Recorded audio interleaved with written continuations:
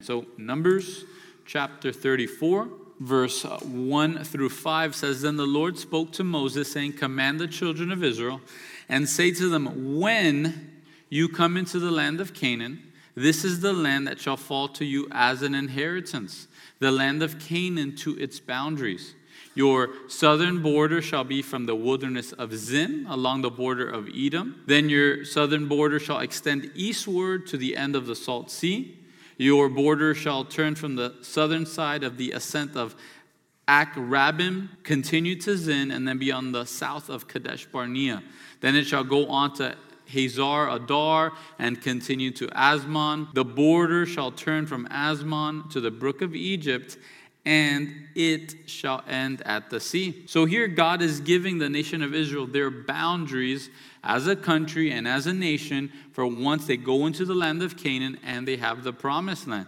You can look up maps online if you want a better idea of this visually. Some of the things are difficult for us to gather today because it's a lot of brooks, it's a lot of, they call them wadis, and small different bodies of water that have changed over the course of history. Some of the names here are big ones that we can get. The Salt Sea we know is the Dead Sea. Later on we'll see one that's the Sea of Galilee. The Great Sea is the Mediterranean Sea. So some of them are pretty easy to understand. One thing we can apply to our lives today is that God gives us boundaries in life. God just doesn't say, hey, have at it, do whatever you want, and I'll see you later on, right? He gives us boundaries in life. And here Israel was given boundaries in this new promised land that they were going to inherit. They were not to go on a military campaign where now they're trying to have world domination and take over the whole entire world. They were to live within the boundaries that God has given them. And within the boundary of the whole nation, God had given them specific boundaries for each tribe. Depending on which tribe you were born into, you had specific boundaries of where you would live and of your inheritance. And today, God has given us boundaries in marriage, in sex, when it comes to sin, in business, in friendship, in so many areas of life. God has given us boundaries. The question is, are we fighting the boundaries that God has given us today? Are you fighting God's boundaries today?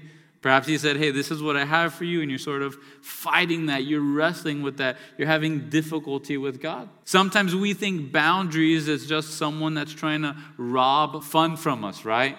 They're trying to keep us from these things that we love and we desire, and God, he's just a fun vampire sucking the fun out of life, right?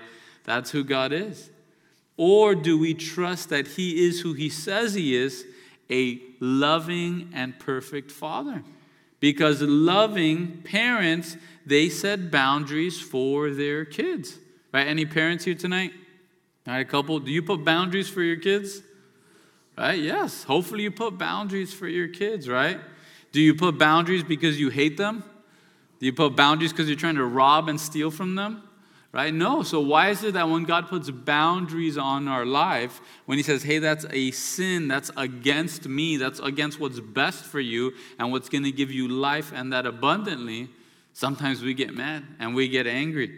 Right? When you pull into a parking lot with your kids, do you let them free saying, hey, there's no boundaries, have at it, right? Yesterday we went to a shopping center. We're trying to do some shopping, and oftentimes when we open the car door, I sound like a police officer making arrest to my kids. Right? Open the door, hands on the car. Right? That's what I tell my kids. Hands on the car. Right? Spread them. Right? Put your hands where I can see them. Is what I'm telling the three of them. Is it because I hate them? No, it's because I don't want them ran over by a different vehicle or a driver that can't see them. And maybe you're in a season in your life where God is reminding you of his boundaries. Realize who he is. He's a perfect, loving father that cares for you and doesn't want to see you run over.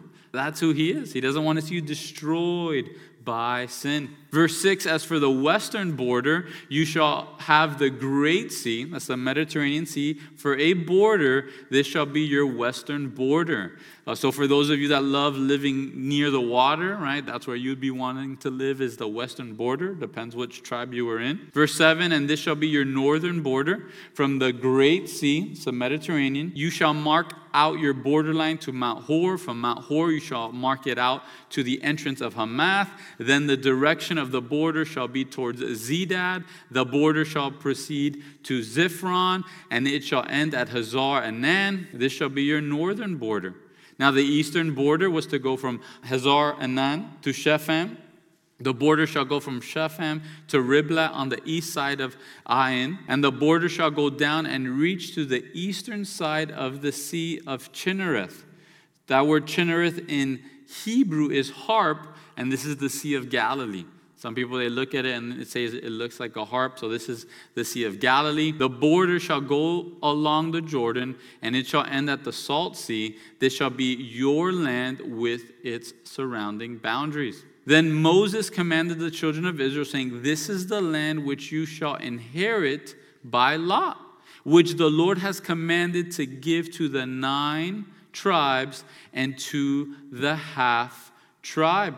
For the tribe of the children of Reuben, according to the house of their fathers, and the tribe of the children of Gad, according to the house of their fathers, have received their inheritance, and the half tribe of Manasseh has received its inheritance.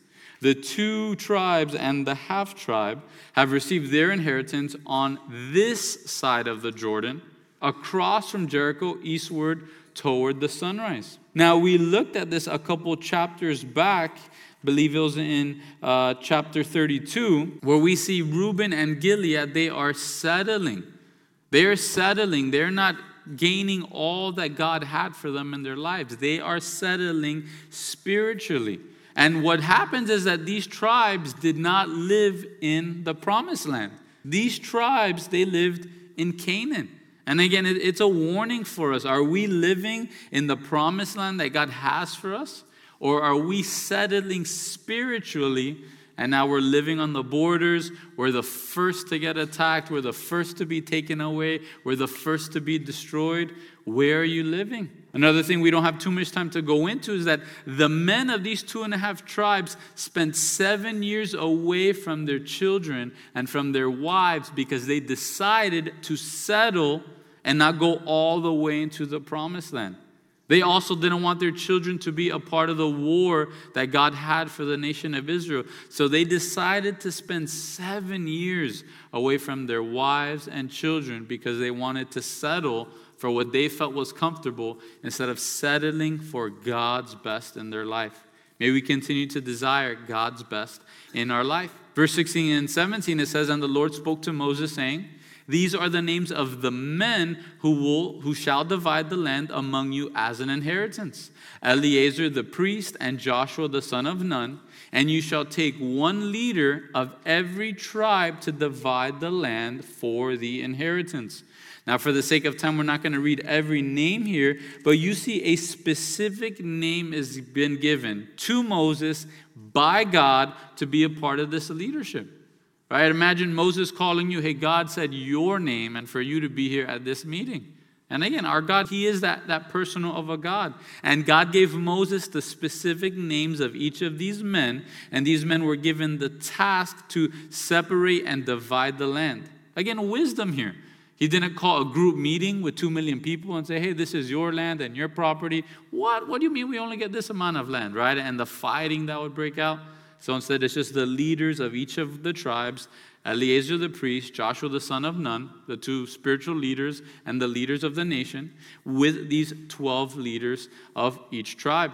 It's also interesting because if you've been noticing, verse 18, this word has popped up a few times already, divide the land for the inheritance. How the promised land, it was an inheritance for the nation of Israel. David Guzik, he says, as an inheritance, Israel was going to have to take control of the promised land by conquest and by battle. They would have to drive out the Canaanites to take possession. Yet, they should have never considered that the land was given to them because they earned it. It was given to them by God as an inheritance. And inheritances are freely given and not earned.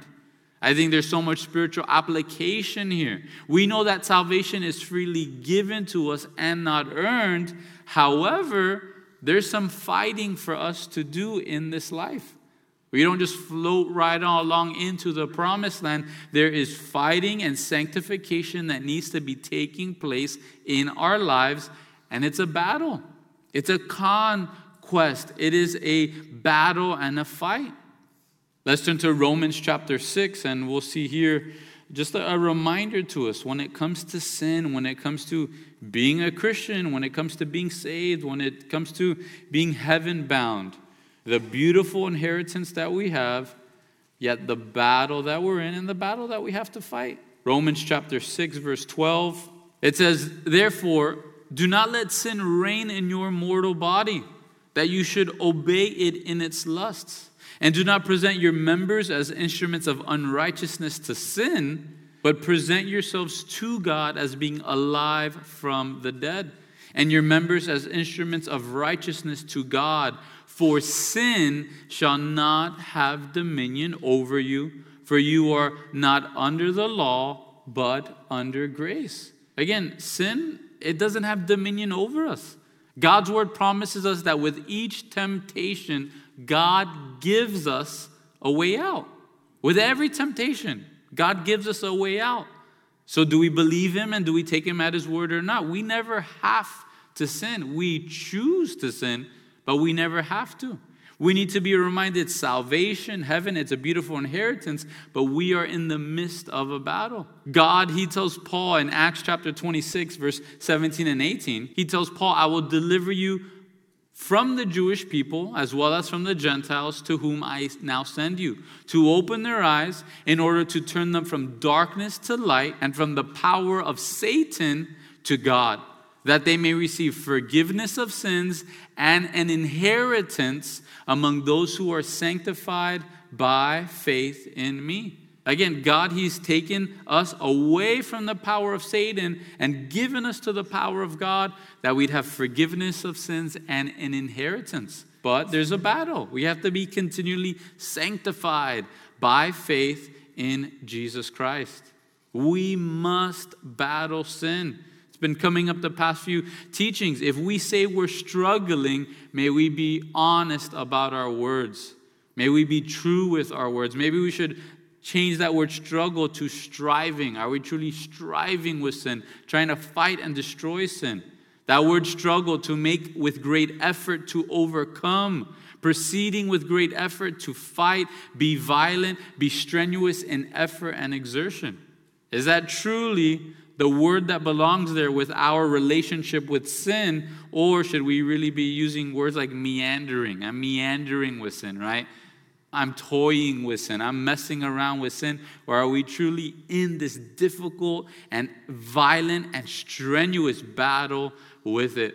Finally, this warning, Ephesians 5:5, it says, "For this you know that no fornicator, unclean person, nor covetous man who is an idolater has any inheritance in the kingdom of Christ and God."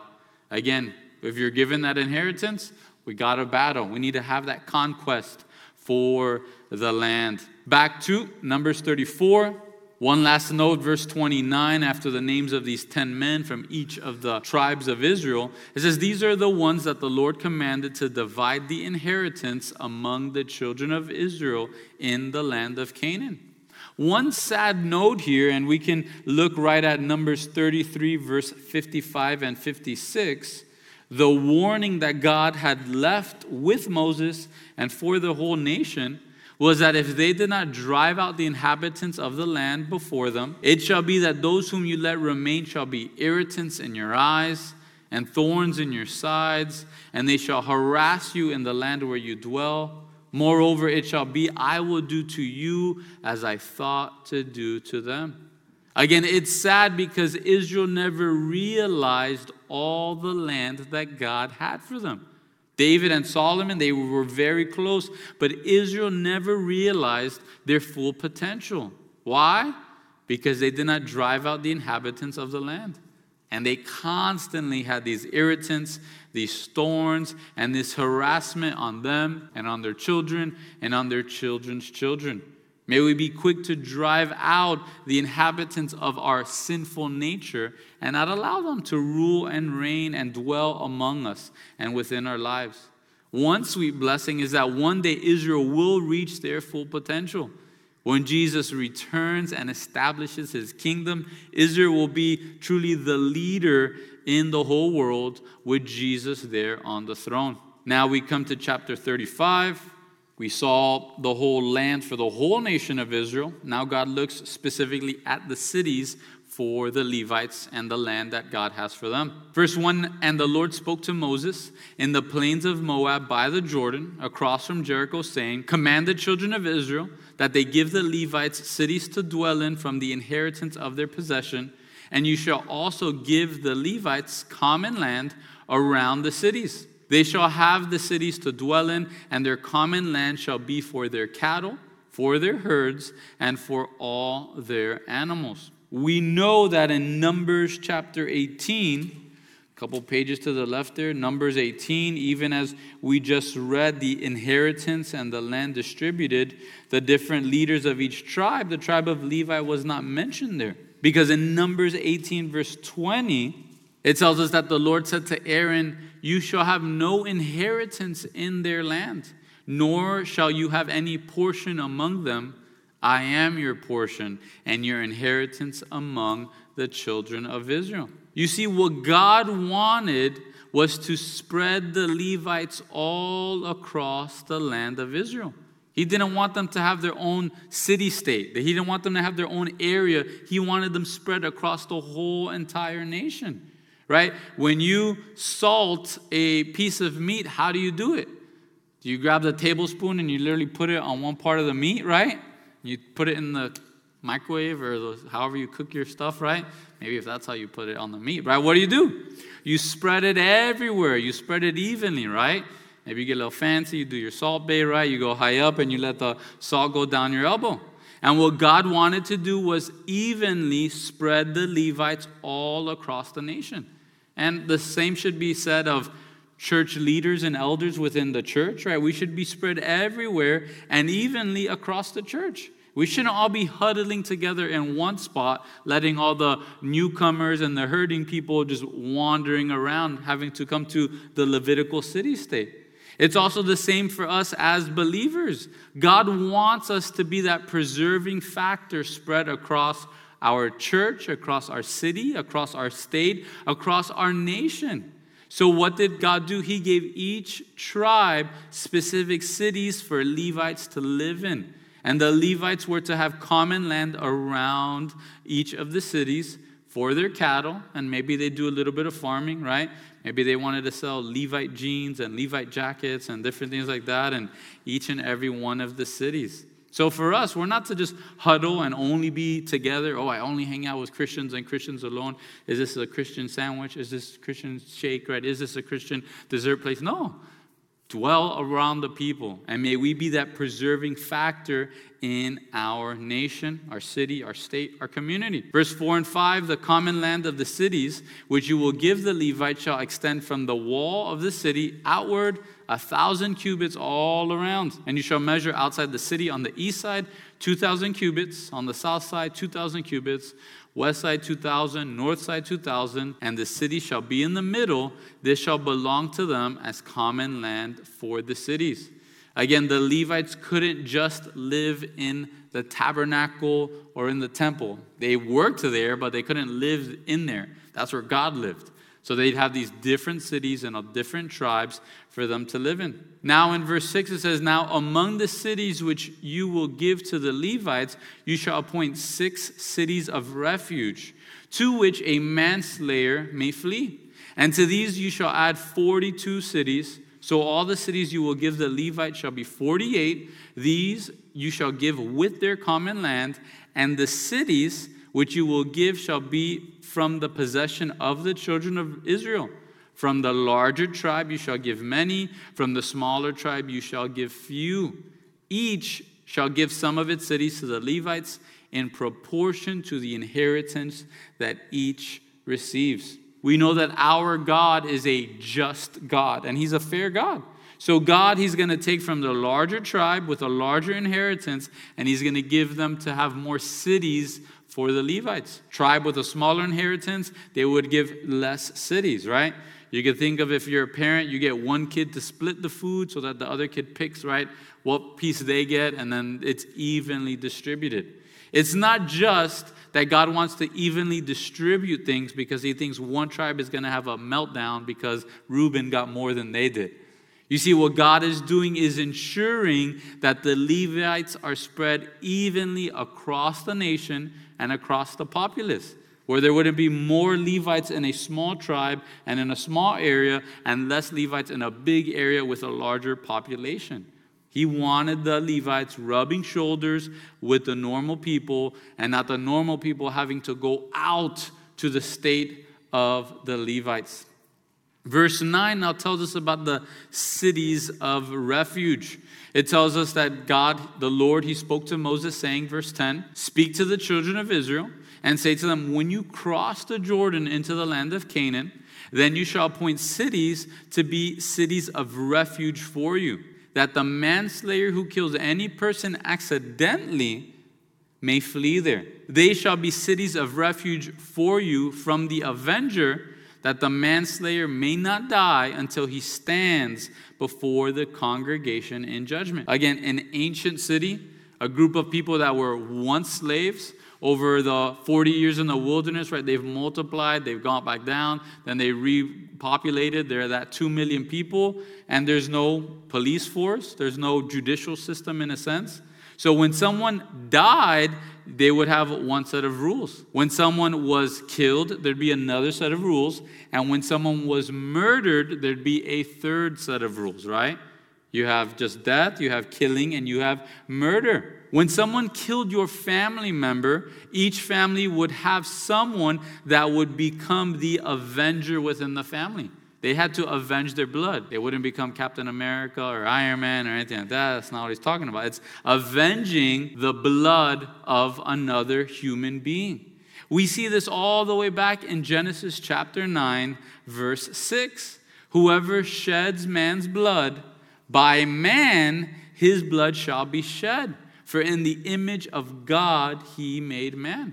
Now I know some people, they have a difficulty with the death penalty, but it is biblical. Again, Genesis chapter 9, verse 6. "Whoever sheds man's blood, by man his blood shall be shed. For in the image of God he made man." Again, we are image bearers. Humans are made in the image of God. And we're to protect one another. We're to love one another. We are to care for one another. So if someone killed someone by accident, they had certain cities evenly laid out. Again, God being fair and just. Cities evenly laid out throughout Israel where they had to run to, and then they would wait there. These weren't people that were running away from the law. This isn't someone that killed someone and now they're running and hiding from the law, and it's something in a Western, right, where it's 6 lawless cities. Instead, they were running to these cities to wait for a fair justice and a fair trial to be served. We're going to see in a moment how it would require 2 or more witnesses for someone to be put to death for murder. We'll look now, verse 13 through 15. "And of the cities which you give, you shall have 6 cities of refuge. You shall appoint 3 cities on this side of the Jordan. 3 cities you shall appoint in the land of Canaan, which will be cities of refuge.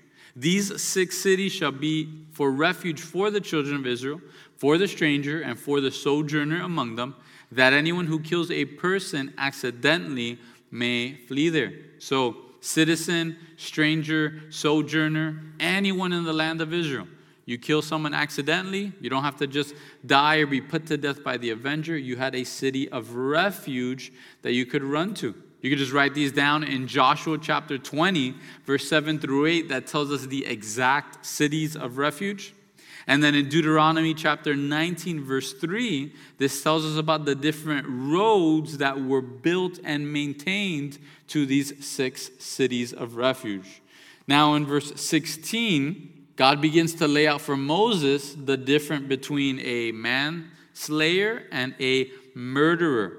Verse 16, but if he strikes him with an iron implement so that he dies, he is a murderer, and the murderer shall surely be put to death. Again, the murderer shall surely be put to death. It's not the killer that shall surely be put to death. There are some people that they believe Christians should just lay down. If your family is being murdered, just sit there and watch. That's what Jesus would do, right? Not the case whatsoever. A murderer is one thing. A killer is something else, something different. Happens in war. It happens in protecting your own family, protecting your own life. All murder is killing, but not all killing is murder. Murder is the sin here. So in verse 17 through 19, it tells us, if he strikes him with a stone in the hand, by which one could die, and he does die, he is a murderer. The murderer shall surely be put to death. Or if he strikes him with a wooden hand weapon, by which one could die, and he does die, he is a murderer. The murderer shall surely be put to death. The avenger of blood himself shall put the murderer to death when he meets him. He shall put him to death. Again, a little bit of common sense here, but if you kill someone who murders someone else, murder is going to be looked at as something you don't want to do. Because if you murder someone, you die right away, right? If you go to the Middle East, certain places where they have, I believe it's called Sharia law, right? You steal something and you get your hand chopped off. See a bunch of people that look like pirates, right? You're not going to want to rob or steal anything around there, right? It comes at a price. It comes at a cost. Not saying that's what we should be doing, but it's just the warning here that God is trying to protect human life, because human life, it's what's most valuable here on this side of eternity, because our souls go from this life to the next. So depending on the instrument that would kill someone, they would be judged as a murderer or simply a manslayer who would have to run and wait in that city of refuge. So if you had a stone, the types of stone that would kill people, and you kill them, you're put to death, right? It doesn't talk about weapons or 9mm, 40mm, right? Anything like that, right? It's just a stone weapon, a wooden weapon, things like that. Verse 20 and 21, not only is it the weapon, but it's also the heart and the intents of the person, the premeditation of the person. Verse 20, if he pushes him out of hatred or while lying in wait, and he hurls something at him so that he dies, or in enmity he strikes him with his hand so that he dies, the one who struck him shall surely be put to death. He is a murderer, and the avenger of blood shall put the murderer to death when he meets him. So again, it's the intent of the heart and the premeditation. Were they waiting? Were they hiding? Waiting to jump on the person and kill him. Verse 22, however, if he pushes him suddenly without enmity, right? He laughs at a joke and he pushes him and he falls down and dies, right? Or he throws anything at him without lying in wait. He's playing catch and he pops him in the head, right? Or uses a stone by which a man could die, throwing it at him without seeing him. Grab a rock, don't throw it when you don't look, right, where you're going. I remember serving at a camp. There was this kid. At that point, he was a kid. Now he's a man, right? Poor guy, it was his birthday. He was clearing out rocks while they were mowing the field. So he just grabbed the rock and he threw it. And then he just heard psh, and he broke the windshield of a car, right, at the same time. So don't throw rocks without looking where they're going. Probably in general, just don't throw rocks, period, right? So if someone would throw a rock and he doesn't see where it goes and it kills someone that was not his enemy, he kills someone that he was not seeking their harm, verse 24, then the congregation shall judge between the manslayer and the avenger of blood according to these judgments. So the congregation shall deliver the manslayer from the hand of the avenger of blood, and the congregation shall return him to the city of refuge where he had fled, and he shall remain there until the death of the high priest who was anointed with the holy oil. So you had to live in this new city. You live in this new city filled with Levites until the day of the death of the high priest. Then you could go back to living wherever you were before. Verse 26, but if the manslayer at any time goes outside the limits of the city of refuge where he fled, and the avenger of blood finds him outside the limits of his city of refuge, and the avenger of blood kills the manslayer, he shall not be guilty of blood, because he should have remained in his city of refuge until the death of the high priest. But after the death of the high priest, the manslayer may return to the land of his possession. Right? We know Jesus, he's our refuge. He is our high priest as well. He's already passed away. He's resurrected. Dwell and remain in him. Verse 29, and all these things shall be a statute of judgment to you throughout your generations and all your dwellings. Whoever kills a person, the murderer shall be put to death on the testimony of witnesses, plural. But one witness is not sufficient testimony against a person for the death penalty. Moreover, you shall take no ransom for the life of a murderer who is guilty of death, but he shall surely be put to death. Again, something so different than our day and age. You couldn't pay someone a certain amount and just get away with murder, literally, right? You couldn't get away with that. You had to pay for the penalty of that sin. Verse 32, you shall take no ransom for him who has fled to his city of refuge, that he may return to dwell in the land before the death of the priest. You couldn't pay someone off to go hide and do whatever you want. Justice had to be served. Verse 33 and 34, again, a great warning for us in our nation. So you shall not pollute the land where you are, for blood defiles the land, and no atonement can be made for the land, for the blood that is shed on it, except by the blood of him who shed it. Therefore do not defile the land in which you inhabit, in the midst of which I dwell, for I, the Lord, dwell among the children of Israel. Again, unjudged murderers, they defile a nation. They destroy a nation. When justice does not happen in a nation, there is a blot and there is a stain that just grows and just messes up the entire world. So may we be praying for our nation, right? So much injustice, so much abortion, so many babies being murdered that have done absolutely nothing wrong. Most of the times, moms that just don't want to deal with it. Women and men that don't want to have to deal with the repercussions of their sexual sin. So may we just be praying for our nation, how polluted it must be with all of the injustice and all of the blood that has been shed. Finally, chapter 36, verse 1 and 2. Now the chief fathers of the families of the children of Gilead, the son of Matri, the son of Manasseh, of the families of the sons of Joseph, came near and spoke before Moses and before the leaders, the chief fathers, and the children of Israel. And they said, the Lord commanded my lord Moses to give the land as an inheritance by the lot to the children of Israel. And my lord was commanded by the Lord to give the inheritance of our brother Zelophehad to his daughters. We looked at this back in Numbers 27, where these daughters were worried about the inheritance of their father. They wanted to see their father's inheritance in the promised land. So they came, they brought this up to Moses. Moses wasn't sure what to do, so he prayed, cried out to God, and God gave them the answer that the inheritance could be given to the daughters if there were no father and no sons to have that inheritance. Now, verse 3 and 4, it tells us, now, if they are married to any of the sons of the other tribes of the children of Israel, then their inheritance will be taken from the inheritance of our fathers, and they'll be added to the inheritance of the tribe into which they marry. So it's going to be taken from the lot of our inheritance. And when the Jubilee of the children of Israel comes, then their inheritance will be added to the inheritance of the tribe into which they marry. So their inheritance will be taken away from the inheritance of the tribe of our fathers. So they bring up this concern. They're worried that if the inheritance is given to these ladies, it creates another problem.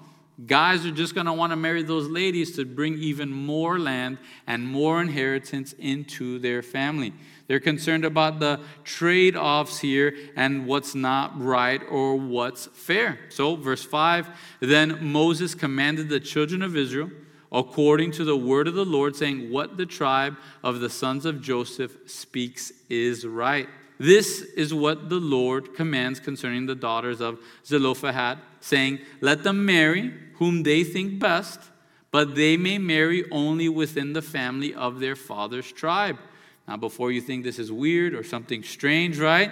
It's within their tribe, within their state, within the area that's been given to their inheritance.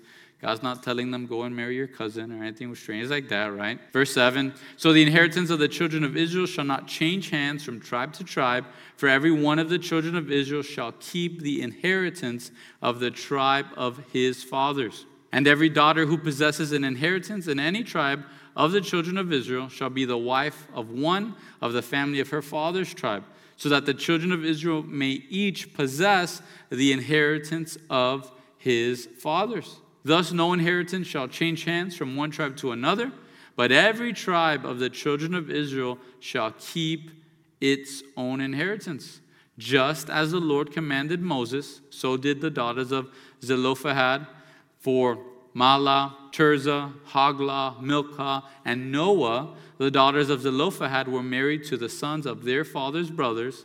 They were married into the families of the children of Manasseh, the son of Joseph, and their inheritance remained in the tribe of their father's family. These are the commandments and the judgments which the Lord commanded the children of Israel by the hand of Moses in the plains of Moab by the Jordan across from Jericho.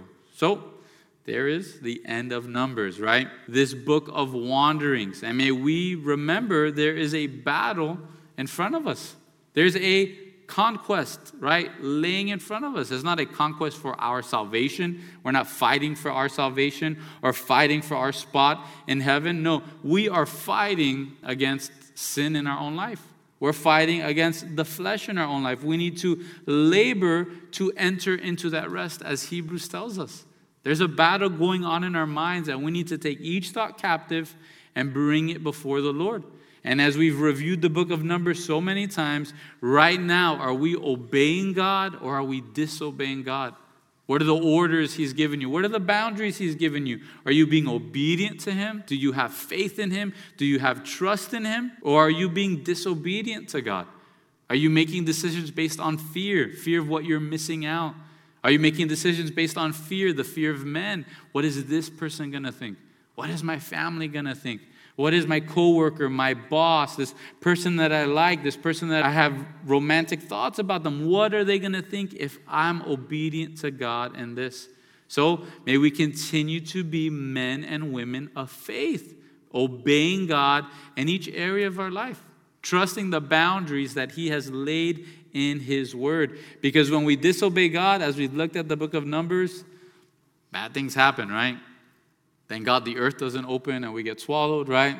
Thank God fiery serpents don't come out and start biting people. However, the wages of sin is death. So may we continue to grow in that obedience to our Father.